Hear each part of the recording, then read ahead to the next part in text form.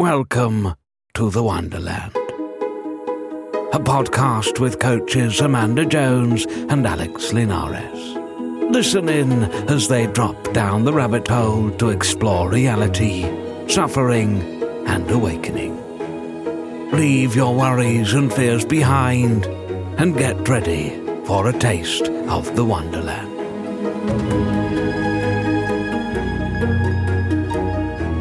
Welcome to episode 44 of The Wonderland, In Pursuit of Dreams as the Dream. I'll start with this quote from one of my favorite books in a really long time. I read it a bit ago, but it's still top of mind for me. And it's by Boyd Barty. The book is The Lion Tracker's Guide to Life. And he's quoting Joseph Campbell. And he says, Joseph Campbell says, if you can see your whole life path laid out, then that is not your life's path. We don't get trails fully laid out. We get tremendous unknowns. And if we're lucky, first tracks. And then next first tracks. Wow.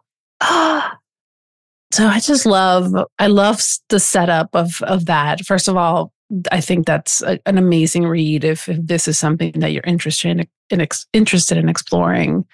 You know, this whole phenomenon that we experience of dreaming of a future, of dreaming of ourselves in a future as a different person or in a different set of circumstances. I think this book really does a great job at describing the natural process of that, right? And what feels like us following that. And I also wanted to bring this topic. It actually came up during the holidays with my mom. And she just said something that stuck with me.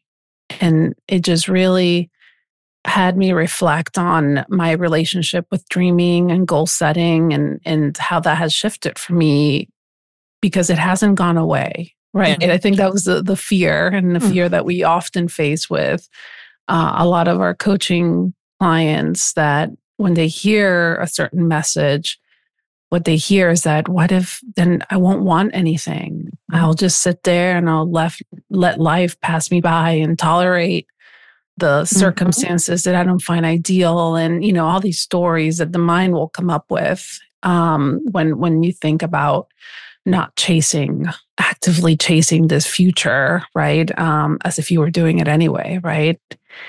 And so the conversation with my mom and what really hit me was the words that she used. So she's just one of these people that has like an amazing way, and I'll use the word manifesting very loosely here, but she'll have something very specific in mind, and then she'll just go after it in like a really light, fun way. Like she's like, I want this, or I want to find this, or I want to go to this place. And then she just has this energy around it. And what she said to me in Spanish was, yo persigo sueños, which means I pursue dreams. But the word persigo has that tracking, that kind of like chasing after energy in Spanish. And I just loved, and it just came to mind, this book, right? This Lion Tracker, because it was just this like, oh, like dreams is this like wild animal that we get to see in nature. Yeah. And then we get really interested. And then this energy comes into it that is very different than that seeking energy that we get when we think our happiness depends on getting there. The distinction right there. Yeah. And so, you know, this is going to go out into the world. This podcast will be out into the world the third week of February. A lot of people are in kind of that hangover of our cultural New Year's resolution of like being a new person. So I just wanted to bring this topic. You know, I think the timing is great and something I really love talking about. So, I love that quote from the book. And I've been working with a beautiful client who has brought these questions about goals to our sessions. And it seems that the main kind of fly in the ointment with pursuing goals and dreams is whether it's a promise of happiness and fulfillment and okayness for the self idea, or if it's the exhilaration and interest of tracking a wild being, a wild animal, and how that is distinctly different feeling to it, and how the former has a sort of victim-y, kind of scared, frightened, stilted energy to it, kind of almost like, I don't know, I can't see, I don't know how to do this, I don't trust myself to follow through, or any number of things like that. Yeah. And it's just maybe working towards seeing that wild beast that you're tracking as a not so much as a promise, but as an expression of being alive and having this unstoppable urge to experience something that just occurred to you that looks cool to do. Yeah. Yeah. And I remember when I first kind of started exploring this and noticed the shifting. It wasn't really an active thing that I was practicing. It was just, I noticed that my relationship with dreaming and goals was shifting as other things in my life were shifting. And the first thing I started to notice was the quality of dreaming and the quality of a dream in the future and how much in common it has with a nighttime dream. And just really playing around with like, what does this future dreaming feel like? And there's this kind of nebulous, shimmery feeling to that movie that's playing in my mind. And then I see myself as myself then, in this future time, and that feels solid. And then it was just fascinating to see the similarities, right, of this occurrence, right, of this phenomena of images kind of exploding in this head region. The mind theater. The mind theater, and how much of that is in common with the nighttime dreams, including believing it, right? Including believing it. That is possible, that is somewhere, and that is reachable as it shows up in our mind theater. It's the same mind theater at night and during the day. Now, do you think, and I guess this is kind of an obvious question, but maybe the impetus to follow a dream or to reach a goal or to work towards tracking that animal is for the feeling. Yeah, absolutely. I think that is the biggest realization for me, was that at every single point of this chasing, whether that was, coming from the wasteland or from the wonderland, what was being chased was a feeling. And a few other big things that I realized was that there was no one doing the dreaming. And this is big because to me, this was big because I felt like I needed to stop that because there was a lot of pain associated with the illusions that were being seen and experienced and desired. So I felt like I had to stop that. And then realizing that no one was doing it in the first place released this me, right? Released this energy of like having to do something about it. And then the other part that still blows my mind when it settles in different ways is that the only thing that I can ever dream as a future is made of my past.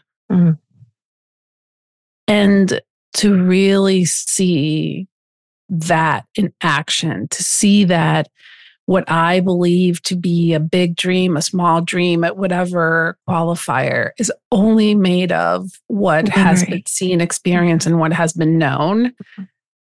It's just a really humbling process to really be in awe of then everything else beyond that, that is a possibility that I have no way of imagining. Oh, yes. You just reminded me of that quote that you texted me, and we both kind of became unintelligible and unable to communicate. It said, everything is memory and there is no past. Yeah. Everything is memory and there is no past. I mean,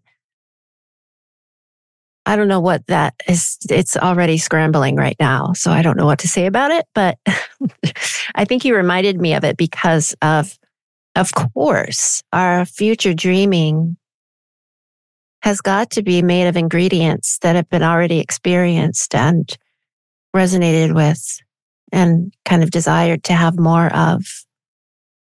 But there's nobody doing it. It just seems to be this movement of life in order to experience this infinite unknown. I mean, there's so much. Yeah. And the fact that no one's doing it, to me, also connected back to this feeling of, kind of observing or tracking a wild animal, which is, I don't know where it came from. I don't know where it's going. You don't know where the instinct to track it came from. That's the whole thing. Like, how do I stop wanting something? You're not starting the wanting. So you can't stop it. Yeah. I think that I really want to repeat that. Yeah. Okay. Because I think it's the same conversation we've had before around not wanting to believe something. Like, how do you stop believing something that you believe is the same thing? How do you stop wanting something that you want? Yeah. And it's really knowing that it's an experience itself that has movement and flow to it, that we can track that itself as the desire in specific, right? Just the phenomena of wanting anything at all, right? Of the phenomena of believing anything at all or knowing anything at all. It just appears. Yeah. And, going back to what you said around the feeling, those were the huge portals for me. And I love journaling. So I love coming up with really good questions to just put down on paper and then see what comes out. And what, that was the first one that really popped for me, was like, why do I think the feeling is that I'm going to get in achieving this? Like, what is it who is it that I think I'm going to become in achieving this, right? Like, who is the person that is transforming here? And then just seeing what that does to the dream, right? To the specifics, seeing how it shifts, seeing how your perspective and point of view kind of change within that dream scenario. And those were kind of some playful ways that I started, to really interact with this dreamy world that had been so heavy for me for a long time, right? Like, I would get my planners and I would get my, my new pencils and pens and map out my dreams for the year. And then 6 weeks later, I was, so upset about how I wasn't on track anymore. And I had, here I was again, the kind of person that can't, all these stories. And then letting that dissolve into this being curious about, what was this dream in the first place? What did I think that dream would get me? And who would it get it? Who would be the one getting it on the other end of it? Yeah. Well, that's the elephant in the room, isn't it? Yeah. Because the stakes are really, really high if it's a promise for the person or a new person or a better person. Yeah. There are no stakes for the sake of just dreaming and playing in the dream. Like you said, the little details start to inform the tracking. The little details start to change and shift the journey towards recognizing the breadcrumbs. It's a much more intimate ironically, a much more intimate experience than the personal need of either a threat of not reaching it or a promise of reaching it, which are the same thing. Threat, promise are the same. Mm-hmm. Yeah.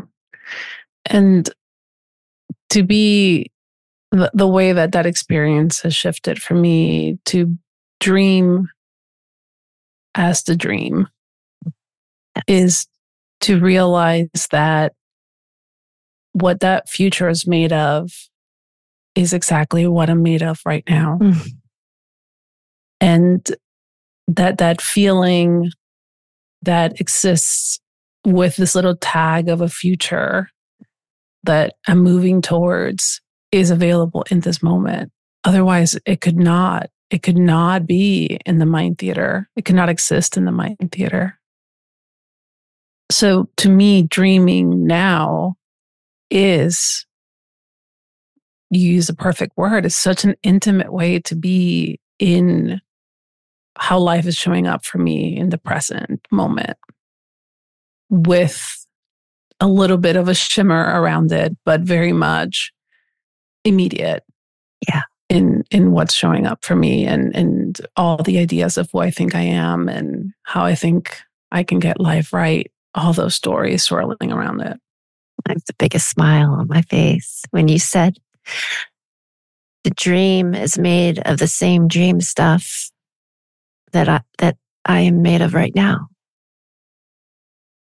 You didn't say it like that, but it's what was heard, kind of swirling around. It's such a different landscape to dream as the dream, rather than to dream as a small, frightened, needy, unworthy self-idea that wants to turn into the shimmering dream one day, which will never happen.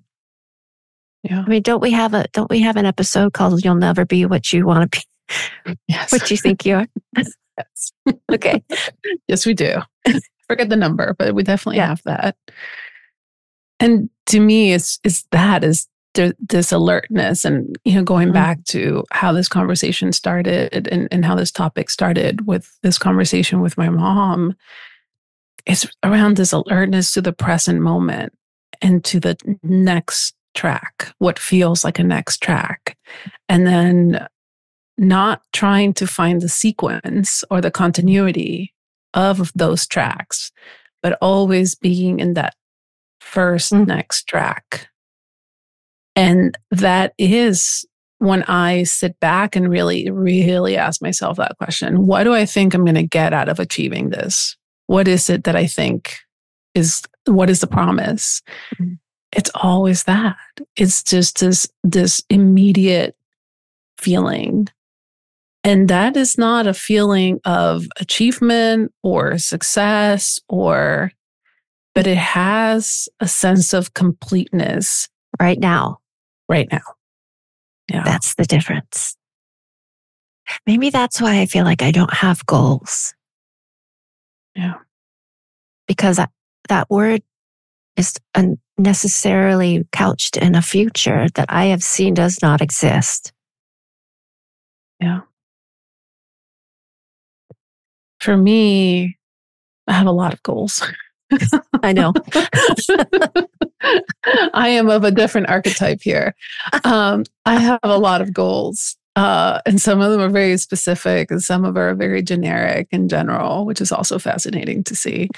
But they feel like these. What's funny about goals, I guess I'll say what has shifted for me, maybe not in quantity, but quality of goals, is that they disappear when I'm not thinking about them. They sure do, don't they? So I guess I don't have goals, right? Unless I'm thinking about them. So realizing that has been really fun, right? Yes. To see that they can feel heavy or exciting, and then all of a sudden they're not there at all. So that's something that's become very playful for me. And so I want to start closing with these questions that I realized there was some underlying stories that were leading to a lot of goal setting and dreaming and promises. And that was that I have a story, I'm pretty sure I'm not the only one, about what it looks like to get life right. Oh boy. And when dreams and goals come from that place, that there is such thing as getting life right, that's where I found myself in the wasteland a lot, with that heaviness and that disappointment. So I started asking myself the question, if there is no such thing as getting life right, what am I willing to let myself dream? What would I dare dream if I had no past? And there's often just a lot of silence, and which seems to be a theme on a lot of our questions that we like to leave you with, and that silence is replete with everything that you need to know for the first next track, moment to moment. So I'll close with a quote from probably the most prolific writer of what dreams are and what the dreaming is, and that would be William Shakespeare, from A Midsummer Night's Dream. He says, "Are you sure that we're awake? It seems to me that yet we sleep, we dream." This has been the Wonderland Podcast. If you'd like to explore further with Amanda or Alex, visit Amanda's website at uncoveryspace.com or Alex's website at kanemacoaching.com.